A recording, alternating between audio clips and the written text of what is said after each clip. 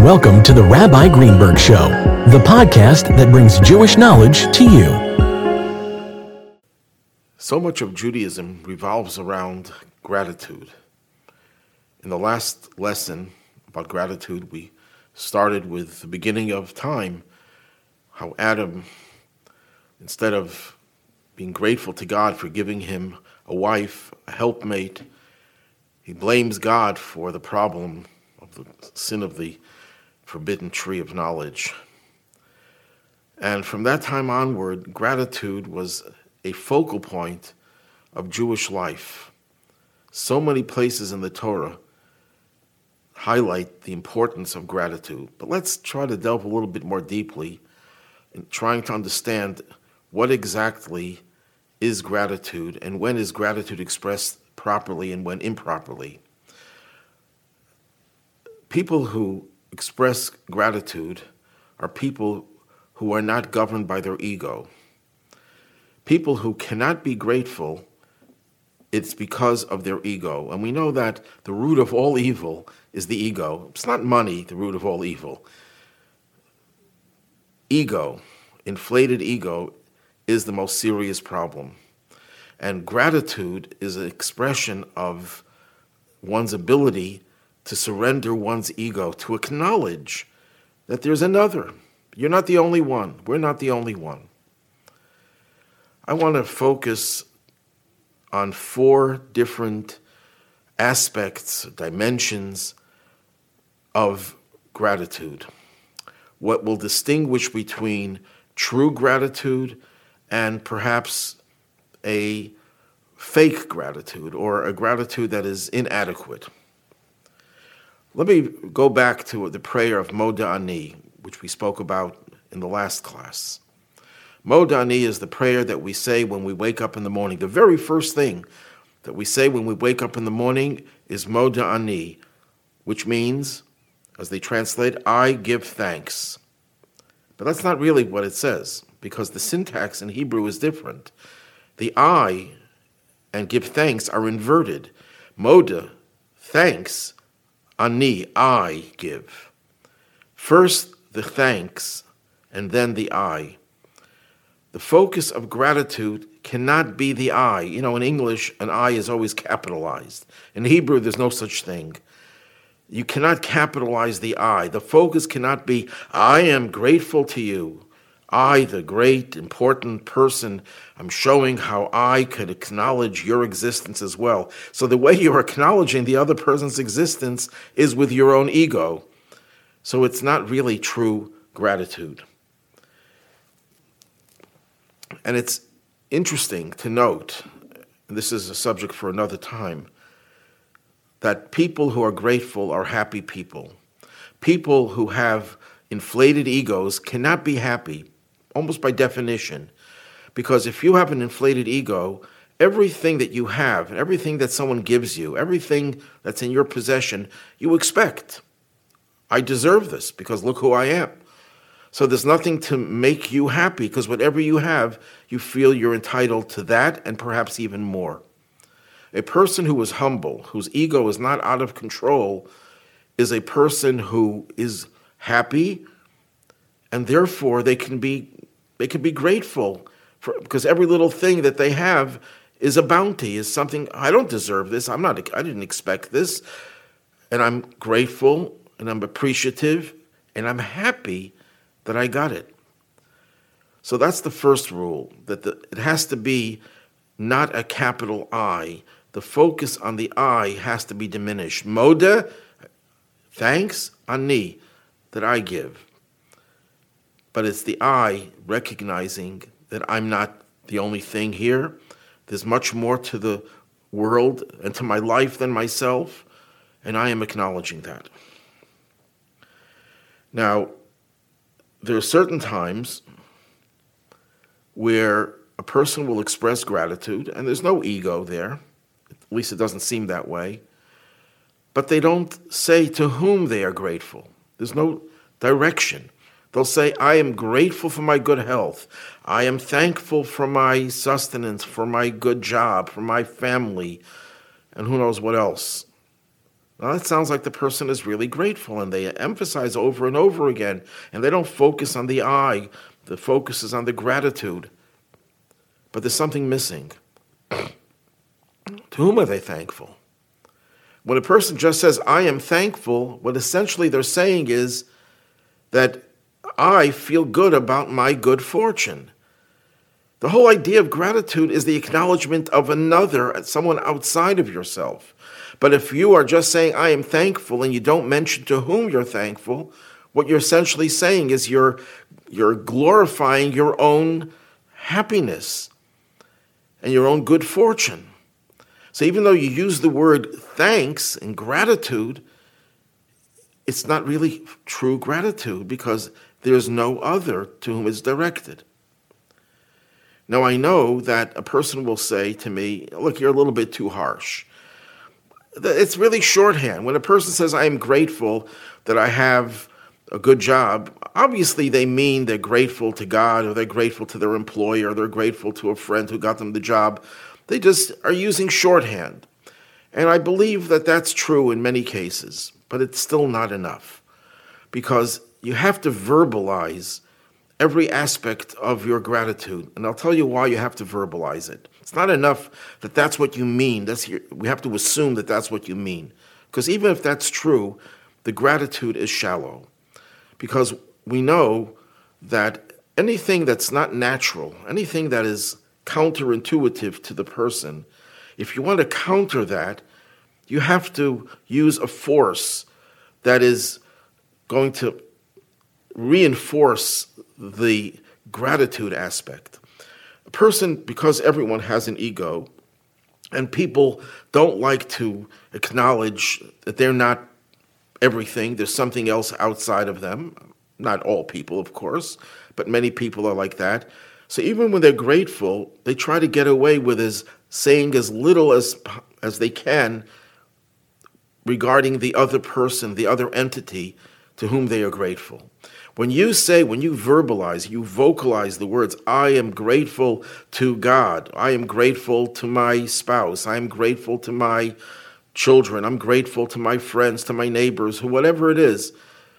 By verbalizing it, that reinforces it, that strengthens it, because we know that the power of speech is such that anything that you really believe in, when you say it, it reinforces it. When you say it, it brings out a deeper level of conviction than if you just had it in your mind. So even if you are using shorthand, it's important that you emphasize, I am grateful to X, Y, Z. And then the gratitude has authenticity to it because you're focusing on the other. It's not just something that it's assumed, but it's actually pronounced. So that's point number 2. Point number 1 is that the focus cannot be the I. No matter which word you use first, you could say, I thank you, because that's the way it's done in English, not thank I you. But the focus cannot be on that I. It cannot be a capital I. And the second point is you have to direct your gratitude. Say to whom you're grateful. A third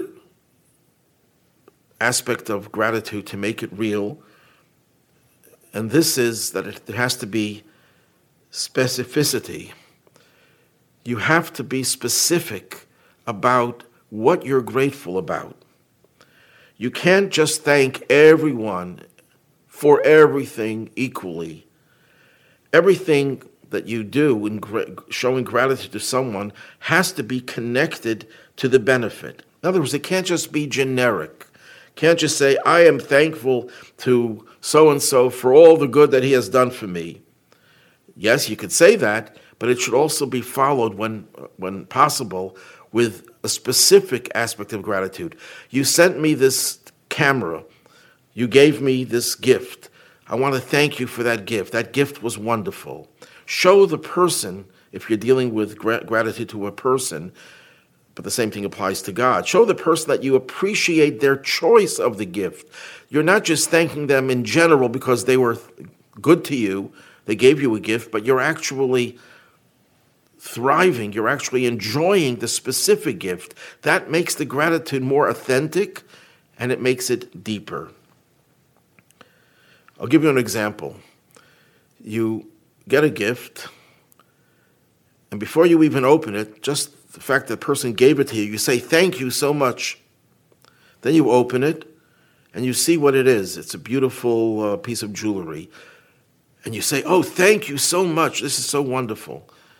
You just thanked them before you opened up the package. Why do you have to thank again? It's not the different package, it's the same package.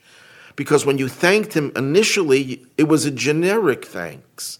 You were saying thank you for the gift. What the gift was, you don't know yet. You can't say thank you for the specifics.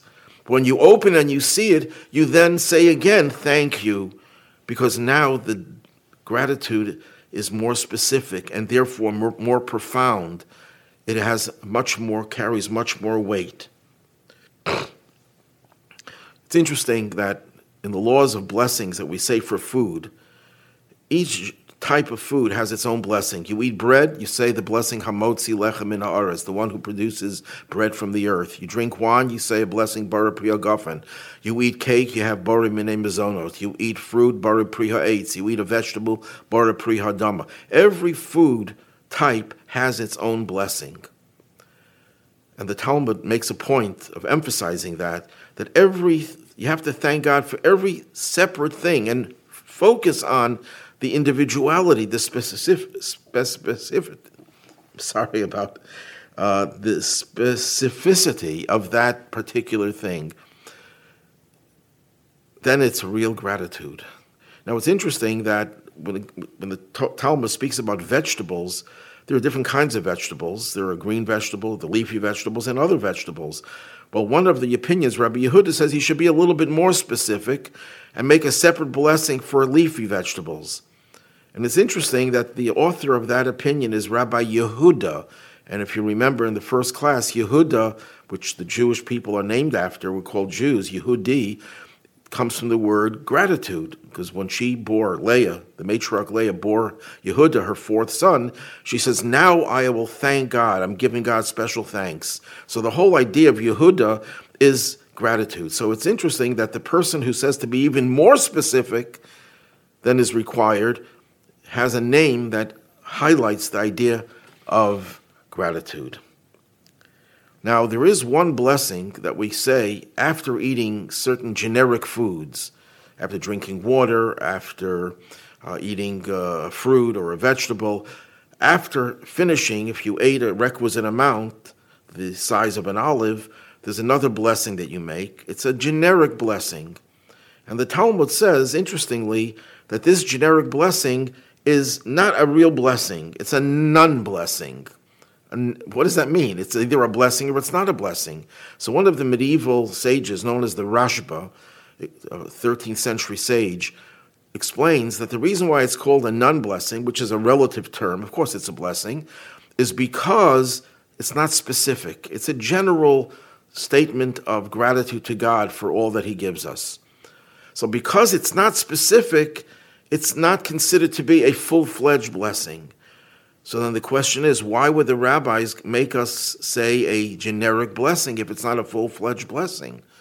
And the answer is that this is another aspect of gratitude. Even when you don't really see what's so special about that which you just did, but because it's a gift from God, you're still grateful. Even if you can't appreciate it that much, because it is a generic thing. It doesn't have any real specific quality or significant specific quality. You're still grateful. So you see, whichever way we go, there's a different way, different nuances of gratitude. If it's specific, there's something special about it specifically, you thank God for that. If there's nothing special about it specifically, just thank God generically is also a form of gratitude. But gratitude has to grow. It's not enough that we're grateful and we're specific, and we direct our gratitude towards God or towards the benefactor, whoever it may be, and that there's no focus on the I and the ego, which is wonderful because this is an exercise in refinement. The gratitude that we express refines us, makes us better. But because of that, gratitude never stays in one place. It always grows. It always changes. There's a famous story. Rab Sadia Gaon, 10th century, great sage, the greatest sage of his period, known for his Talmudic scholarship and his philosophy. He was like the Maimonides of his time. In many ways, many parallels are drawn between him and Maimonides. And one of his students once discovered, it was time of the year, I think, that people engage in introspection, the month of Elul, that he was engaging in some type of self-mortification, like he was really punishing his body as a form of penance, without going into whether that's an accepted norm of repentance. There is a trend in Judaism that focused on penance. At any rate, he was engaged in that, and the student discovered him in that position, and the student was dumbfounded. He says, "Rabbi, of all people, you have to do such penance? You're such a saint. Why do you have to engage in self-mortification?" And Reb Sadia Gaon said, "I'll tell you a little story, an anecdote, and that will help you understand. I was once visiting a town far away from my hometown, and I needed a place to stay, so there was an inn owned by a local Jew, and I went to the inn, and he gave me a comfortable bed and a nice, good, nutritious meal. He treated me very nicely. He didn't overcharge me, and everything was fine. I was very happy. And I thanked him, I paid him, and that was it. A while later, I came to the town as a scholar in residence. I was invited by the community leaders to deliver lectures on various aspects of Jewish law. And the whole town was abuzz when I came. And when I came to the synagogue to speak, and the innkeeper was there, I could see that he was like beside himself. And after I finished the speech, he came over to me and he prostrated himself and he said, "Please forgive me." I said, "Forgive you? For what?" And he said, "When you came to me months ago, I didn't give you the honor you deserved. I didn't know who you were. I didn't know that you were the great Sadia." And Rabbi Sadia says, "Well, you treated me fine. I was very happy. The food was good. The price was right. The bed was comfortable." And he says, "No, but if I knew who you were, I would have given you that much more honor." The same Reb Sadia said about his relationship with God. Even though I asked God for forgiveness in the past, and God certainly forgave me, but my understanding and appreciation for God was very limited. As I grew older and my understanding of God and appreciation for Him grew, became more sophisticated, I felt I didn't do enough to show that I'm sorry for what I did wrong. If I knew how great God is, if I had the understanding then as I have now, I would have been so much more devoted. I would have been so much more intensely involved in this process of tshuva, of repentance. So that's why now, because I grew so much in my appreciation for God, I also have to realize that I have to do much more tshuva, much more intense tshuva. The same thing I think we could apply to gratitude. Usually when you're grateful to someone, the first time you show gratitude, you're really effusive, you're animated, you say, thank you so much. But afterwards it becomes routine. The gratitude, they give you the gift the next day, the same gift the next week, the next month. The gratitude is not as intense, not as pronounced. But that's wrong. The more we think about what that person did for us, even if it's not repeated, the gratitude has to grow, because we have to develop a deeper appreciation for what that person did, and for that, or if it's God, for sure, what God did for us. Gratitude can never stay in one place. So these are the 4 rules of making gratitude authentic. The focus cannot be on the I. The focus has to be on the gratitude, on the acknowledgement of the other.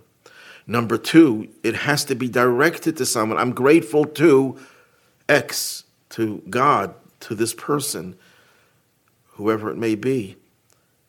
Then the gratitude is real. It's not just a platitude, not just something to say because that's the convention of society.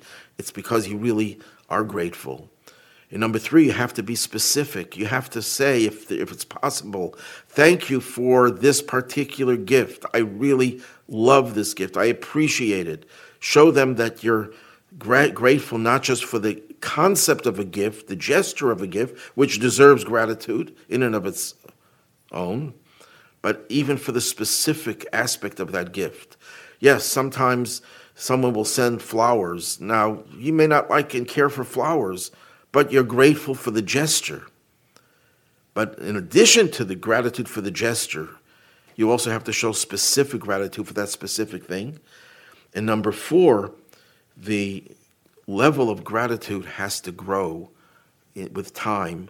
The more you think about it, the more grateful you have to become. And not to think, well, you know what? I was very thankful to that person, but really the gift was not that great. It was a gadget that broke soon after I got it. It was a cheap thing. It was not really that meaningful. No, the gratitude has to grow because you have to be able to divest yourself from your own ego and thereby see the value in what the other gave you. Because we tend to minimize things because it's not satisfying to us. But if you're thinking about the other, the gratitude certainly doesn't get less, doesn't diminish. On the contrary, it increases. And that is especially true when we're expressing our gratitude to God for everything that God gives us. And the ultimate gratitude we will show in the Messianic age, as I mentioned in the last class, we will be bringing a special Thanksgiving offering. But that Thanksgiving offering has to be accompanied with a real deep appreciation of all the great things that God has given us.